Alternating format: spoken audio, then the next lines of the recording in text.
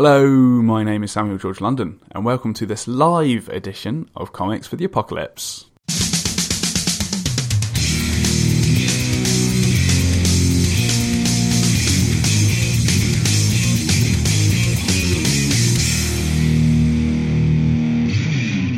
On today's very special episode, recorded live at MCM Comic Con London, I speak to comic book artist and stupendous person Sarah Graley about what comics they would take into an artificially intelligent robot takeover apocalypse. But before we get into it, I'd like to give you a quick friendly reminder that my latest Kickstarter, Band of Warriors Issue 2, just has 2 days left and we're super close to our funding goal. So if you like the sound of a Celtic and Greek mythology mashup, then please do go check it out by searching for Band of Warriors number 2 on Kickstarter, or by simply clicking the link in the show notes. Also, I'd like to give a quick shout out to our sponsor, the Comic Scene Comic Club, available from just £5 a month or £30 a year. You can get monthly issues of The History of Comics, Shift, Brawler, and specials of Pat Mills' Space Warp. To find out more and subscribe to the Comic Club, visit comicscene.org. Now, without further ado, on with the show. Hello, Sarah Graley. How's it going? Oh, it's going all right. Yeah, how's it going for you?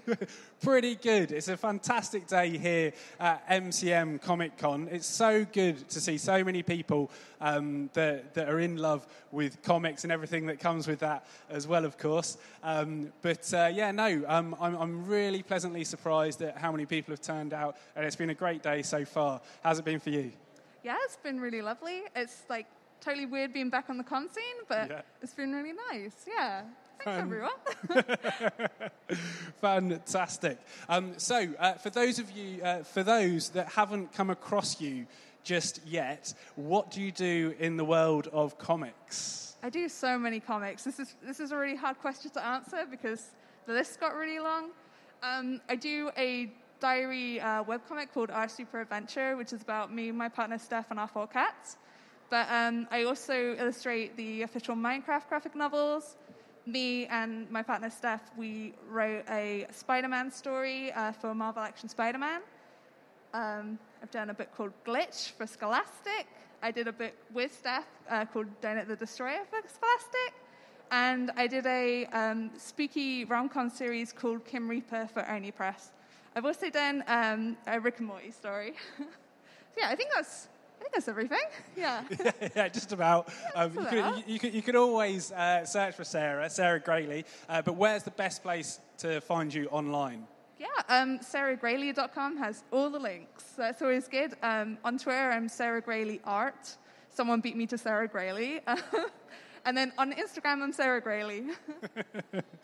Now, before we get started properly, I must forewarn the audience that my wife is 5 days overdue with our second child. So I'm on call, so I'm really sorry if I have to dart off at any point. I get the phone call that she's gone into labour or something like that. So thank you for your patience on that. But go back to the podcast. Unfortunately, on a day like today, it's fantastic that we've got so many people here. But as a result, we've all got phones, and that's connected to the internet. And somehow, somewhere, an artificially intelligent robot has got into that and has taken over all of the phones in everybody's pockets at MCM here, and is going to start taking over the entire planet. So from our very spot right here, what's your action plan for survival in an artificially intelligent robot uprising apocalypse? A car's still good. I'm just going to politely leave. I'll grab my partner, we're going to go home, I'm going to grab the cats, and I think we're going to go live in the woods. I think that's the plan. I mean, I'd love the idea of living in the woods anyway, but yeah, I'm doing that. I'm out. Bye. Head off to the woods, and I assume with your partner? Huh? With your partner? Oh, yeah. As well, Steph, of course. Yeah, take him. No, I'm like, bye, Steph. I mean, he's the one that drives, and I can't drive, but I'll figure it out. It's all good. So you two end up in the woods, yes. Right, all safe and sound, mm-hmm. And around the campfire, Okay. you start chewing the fat on comics, and the first question that Seth asks you is, what's the first comic you remember enjoying? Okay, I thought you were going to follow that up with like, and then the robots follow you, and I was going to be like, oh god, Twist. I didn't think that far.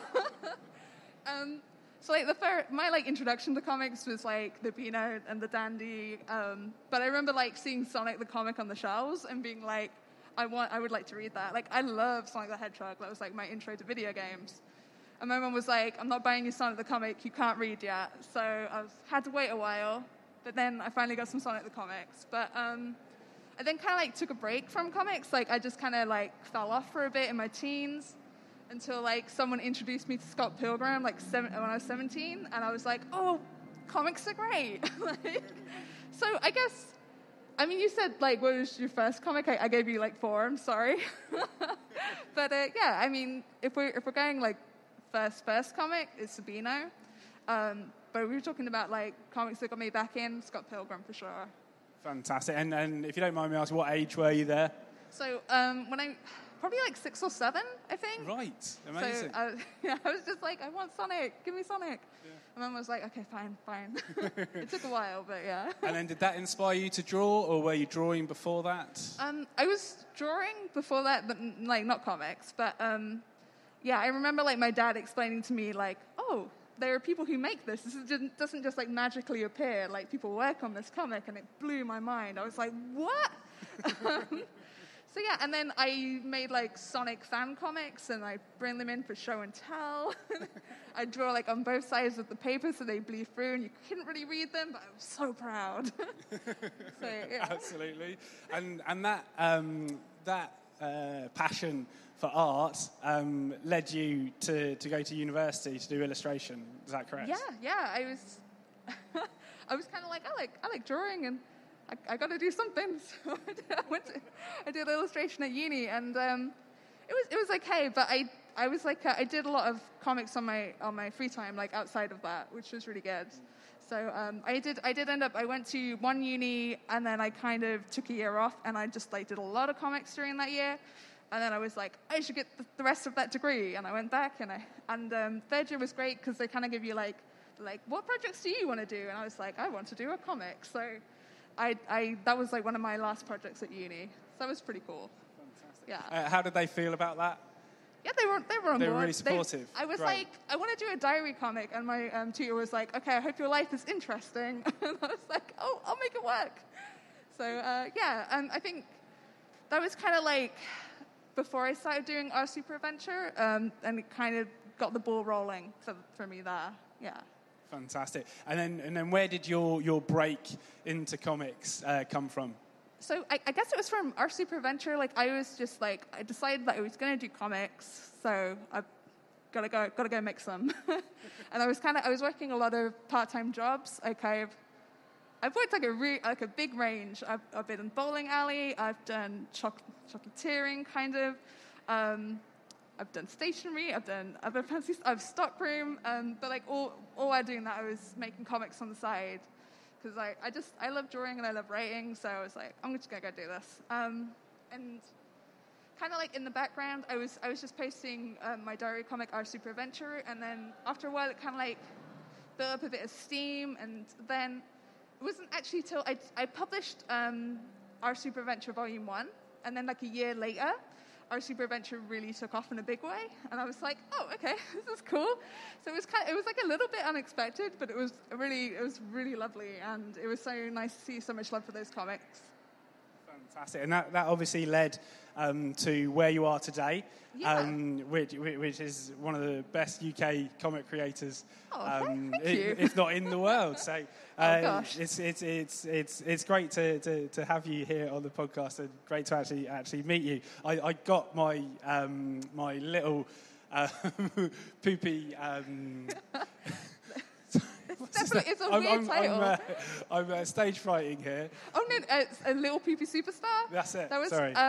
My first published comic was Rick and Morty, and it was for Only Press Pub approached me and was like, we want to do a team up between Summer and little, Mr. Poopy Butthole. So I was like, yeah, okay, Little Poopy Superstar. And then obviously I'm like, It's my first published comic, and I'm like, hey, Nan, I've got a book out called Little Poopy Superstar. Like, that's a totally normal and appropriate title for a book.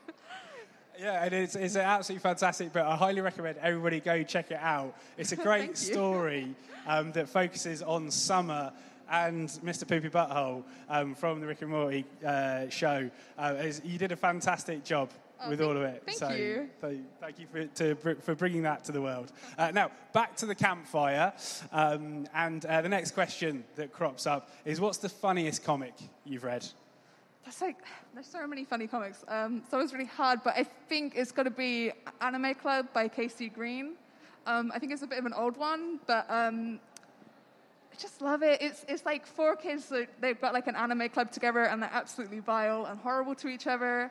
I feel like a lot of people know Casey Green, maybe not by his name. He did the This Is Fine dog that kind of like took off, and then I don't want to say the other one. I've just realized it's really inappropriate. Let's try and keep it a PG.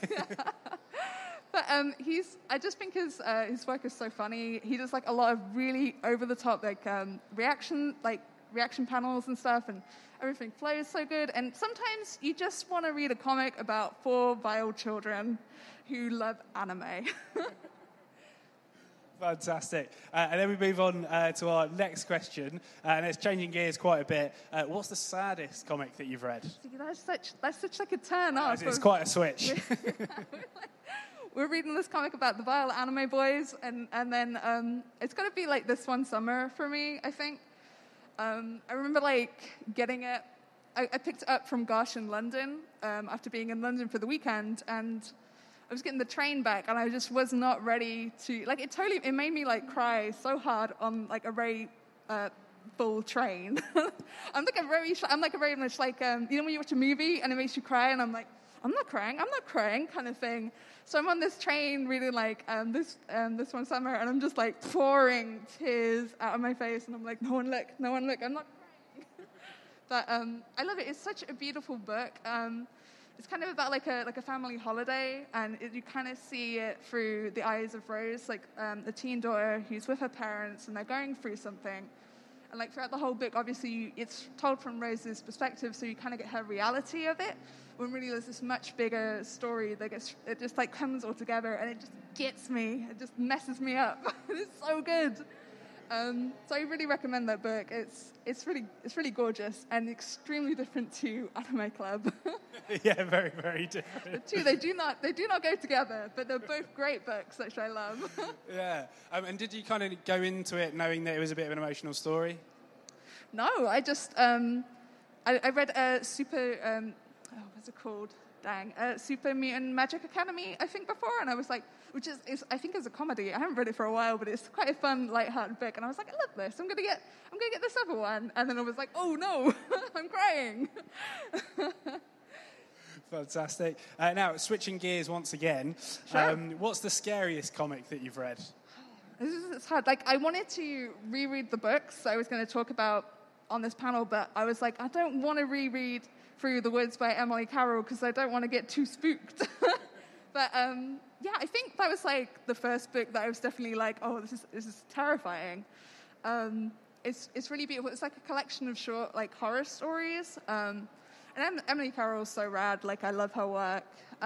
There's also, I've got like quite a few of Junji Ito's works. I wasn't aware of him until he was a guest at TCAF, Toronto Comic Art Festival, a couple of years ago. And like my whole Twitter feed exploded. We're like, yeah, Junji Ito's coming. And I was like, who is he? And I feel like everyone sees, it's like kind of a meme now, but it's the man he's on a wall, there's a man-shaped hole, and he's like, this is my hole. That's Junji Ito. But like his work's very scary. It's less lighthearted than that. But I feel like his work is really, that's also a bunch of like collections of horror stories. And they're so much fun. I love horror, but I am terrified of it as well at the same time. Yeah, Junji Ito is as incredible as he is scary. Yes. To be honest, I wouldn't want to spend more than like 30 seconds in his brain because some of it is pretty scary. I'm not on the page, but that's fantastic. Now, moving on to my favourite question, okay, and that is, what is your favourite cover Oh, so many good covers. I'm going to go for, I love Nathalie Fourdain's work, and she did she does like the variant covers for the Sonic IDW series, and there's like a Halloween cover that she did that's just like absolutely gorgeous. But I mean, I get, like you guys heard, I love Sonic the Hedgehog. I love Nathalie Fourdain's work. And I love Halloween. I love spooky things. So it's just kind of like a marriage of like all the things that I love. Like I'm like, this cover is for me, and I love it. I adore her work. I feel like she got into, she was doing like Sonic fan art and kind of got noticed and picked up, and now she does like these licensed covers, and they're just beautiful. But I have like some of her like early Sonic art in my hallway, which I pass every day, and I'm like, yeah, Sonic the Hedgehog's great. Yeah, no, it's a fantastic one. Of course, I looked at it in preparation for today, and if anybody wants to take a look, it's Sonic the Hedgehog number 22. I think it is. It's a fantastic cover that really kind of, puts all of the Sonic the Hedgehog universe characters into like Halloween fancy dress, basically, doesn't it? It's really, really well compiled and balanced and things like that. So definitely you go check it out. And a further question I wanted to ask you is there a particular cover that you're proud of? Oh my gosh. Yourself, that you've drawn yourself? Shoot. Yeah, sorry, I'll put you on the spot there. For my Kim Reaper series, Kim Reaper, it's all about a part-time Grim Reaper. And on the cover of Volume 1, it's the two main characters, Kim and Becca, and they're sat on a pile of skulls. And I drew that. I mocked it up, like mocking up a cover. It's just super rough to show your editor what you're going to do. And it took seconds. It was fine. And then when I had to draw the thing, I was like, oh my God, so many skulls. And then I had to ink the skulls, and I had to color the skulls. And then for Volume 2, it's called Vampire Island, so I was like, I'll draw them on a pile of bats. And I did not learn my lesson at all. But I'm really happy with how the cover came out, so I think it was worth it. But it was just so much time spent inking each bat. But I think that's my favorite cover. Yeah. Oh, that's fantastic. Yeah, it can be. I mean, I'm no artist, but from speaking to many artists, just the detail can be so laborious sometimes. Like particularly when you're just repeating things, but it's worth it. Yeah. Right? Like I feel like there have definitely been like scenes where I'm like, oh God, what have I gotten myself into? But at the end, when I've done it all and it becomes a distant memory, I'm like, I love that. Oh yeah, go me. That's brilliant. Now, moving on to another of my favourite questions, and that is, what's the most meaningful comic to you? Oh, man. So that's another hard question. Yeah, sorry. We're all getting really deep around the campfire. Totally. I mean, so for me, like, along with Scott Pilgrim, I was reading webcomics when I was first, and I'm still reading webcomics because they're amazing, but when I was first getting back into comics, and Liz Prince's Would You Still Love Me If I Wet the Bed came up, and I got that, and it's like, it's a very small and cute comic about like couple stuff, and I was like, I feel like it's a very big influence for me, seeing that and just being like, this is really nice. And for me as well, it's like my cats and my partner are constantly doing cute things. I want to tell everyone about it, and like seeing Liz Prince's work there, I was like, oh, this is a thing that you can do. Like, yes, I'm going to do it too. But it's a really, really nice collection, and I think it was a very important comic for me. Yeah, and where was that in your own comic career? Was it kind of pre you getting published, or? Oh yeah. There was early days. Like I did quite a few comics before getting published, but I didn't want to name my webcomics because they're quite bad, and I don't want anyone to look at them. But it's okay. Like you start making comics, they're not going to be like. I mean, maybe they are going to be incredible from the get-go, but they're probably not, and that's okay, because, like, that's the thing about making comics is you learn so much by doing, like, each page you kind of learn something. So, I think that was, like, kind of at the very start for me. It was very, very early. So it's great to have an influence like that, where it gives you the confidence to perhaps try something that you might not have by yourself. Yeah. So having seen that published and read it, that kind of gives you the confidence. Oh, I can't. This is a thing that you could do. Yeah, and I feel like over 10 years ago, kind of like I feel like if you a lot of webcomics now do follow like the 4-panel format, but I feel like they were less common like that many years ago. So it was cool to see that format. Like, not all comics had to be like long, like graphic novels and stuff. Like, you could just do short and sweet things. And I was like, yes, I do. That's the kind of comics I wanted to make at the time. I still want to make them, of course. Of course, but that's great to give you that early confidence. Now, moving on to another interesting question, and that is, what's the most underrated comic? So I'm going to go... See, like, I feel like more people should be talking about Cosmo Knights. Cosmo Knights is awesome. It's by Hand Templar, and I think it is also a webcomic as well as published, so you can totally go read it. And just so that people can go Google, go search for it, it's Cosmo Knights with a K, Yes. .space. Oh, excellent. And then, and then you can go read it there. So yeah, it's like Hannah's an incredible cartoonist. Like she writes, draws, and colors it, and I love her color work, like the palettes that she chooses. But she's just a powerhouse. Like, she's incredible. And Cosmo Knights is also incredible. And I think we should all be talking about how good Cosmo Knights is, honestly. So get on it. Yeah, exactly. Just to give everybody a bit of a flavour, what's it about? It sounds so intriguing, Cosmo Knights. It sounds like an 80s cartoon, right? So it's kind of about like, oh gosh, I'm so bad at pitching my own comics. I'm really bad at pitching other people's comics, but I'm going to try. So it's about mechs. It's about space mechs. There we go. That's all you really need to know. They battle to win, kind of like to win princesses, kind of thing. And obviously that's messed up. It sucks. And there are these Cosmo Knights who are like fighting to save princesses, and you be like, no, you don't have to come live with me, just to go live your life, sort of thing. And it's like it's just beautiful. It's queer. It's gorgeous, and it's such a good story. And I definitely want to reread it. Now I've just talked about it a bunch, so I kind of hope everyone else does too. Excellent. So yeah, definitely go check it out. Cosmo Knights. Space. Now, moving into our penultimate question, and that is, what comic would you recommend to a friend who's never read comics? See, this was also a really hard one, because, like, obviously, I like to tailor, like, I love buying presents for people. Like, when it's birthday, I'm like, I'm going to get you a book. And it's even better if I know the person then reads the book, because sometimes I'm very bad at this. I have a huge to-read pile. But my brother reads all the books I buy him, which is amazing. I love that, and his birthday's coming up. He's going to get another Junji Ito one.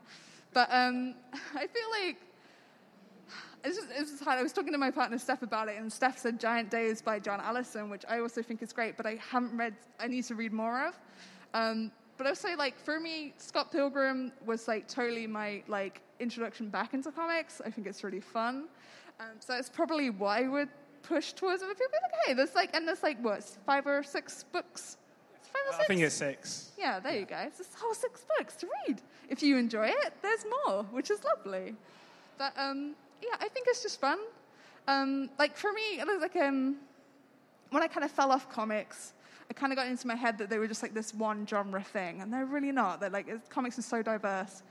And sometimes you just want to read it sounds like I just read a load of comics now about vile people or, like, people who are kind of a mess, but they're fun. And Scott Pilgrim's kind of a mess, and it's also like a goofy adventure.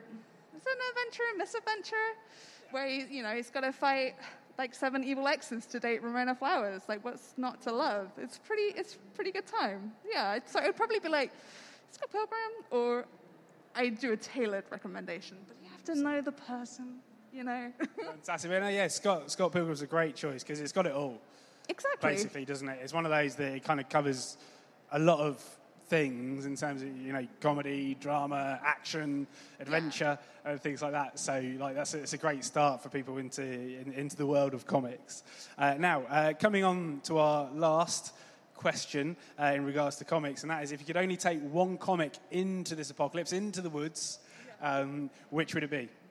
See, I also struggled with this question. I think my partner, Steph, said he'd bring, like, can you bring the whole collection of Giant Days? Is that allowed? That's multiple comics. But I think I would bring... It's probably got a slipcase, though, right? Like a really big slipcase, so you could kind of count that, or maybe? I don't know. I think there have been, like, printed fat collections, which are just gorgeous. But For me, I would take the Walking Dead compendium, the really big book, because I haven't read it for a while, but the thing is, I have such a huge to-read list. I look at it, and I'm like, I have already read this very chunky book, so I probably should read through my other ones. And what I'm thinking is that maybe it helped me through the apocalypse, or I'd read about other characters dying, and I'd be like, I'm not going to do that. Thanks, Walking Dead. And then even if I have to, if the apocalypse gets grim, if I have to fight some robots, I got this really chunky book. So I'll be okay. That's the main thing. And yeah, it's great to have a reference book there, isn't it? And give you some ideas. But yeah, as you say, it is a really chunky one. It's like 48 issues. It's so big. Per compendium. So yeah, no, it's a handy weapon. And talking of weapons, along with a compendium from The Walking Dead, what weapon, tool, or useful item would you like to take with you as well? I'm just going to perish. I'm sorry, Sam. I admit my defeat, my fate. It's not very inspiring. I'm sorry. I should have said something good so we could end on a high. I'm so sorry. It's quite all right. What you've got, let's go with hope. Oh, let's try and go with that, hope. Right? I'm going to take hope with me and I hope for the best. Yeah. Expect the worst, but, hope for the best. Well, Sarah Graley, it's been so fantastic finding out your comics for the apocalypse. It's been a real pleasure. Oh, thank you. Thank you for asking me all these fun questions. I had a wonderful time around the campfire. Yeah, absolutely. And for everybody, one more time, where can they find you online? Oh, you can find me at sarahgraley.com. Oh my gosh. And I'm on Twitter at Sarah Graley Art. On Instagram at Sarah Graley. It's Graley. That's the one. And your stall is basically over by Spider-Man, but one aisle over? Yeah. If you can find Spider-Man, you could probably find my booth. So it's very yellow as well. It's kind of near the 11 on the wall. Exactly. Fantastic. Well, I think Sarah deserves a round of applause, so put your hands together for Sarah. Thank you so much. Thanks, everyone. And for everybody here, I hope you have enjoyed that. And if you did enjoy that and you'd like to listen to more, definitely go check out Comics for the Apocalypse on Spotify, iTunes, and all that jazz. You'd be welcome to join the listenership along with Dominic here. So thank you so much, and enjoy the rest of your day.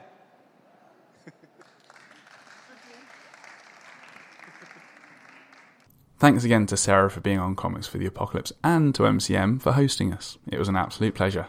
If you enjoyed the show, please leave a review for us on iTunes or whichever podcast service you use, as not only will it let me know that you liked it, but believe that helps make other people aware of the show as well.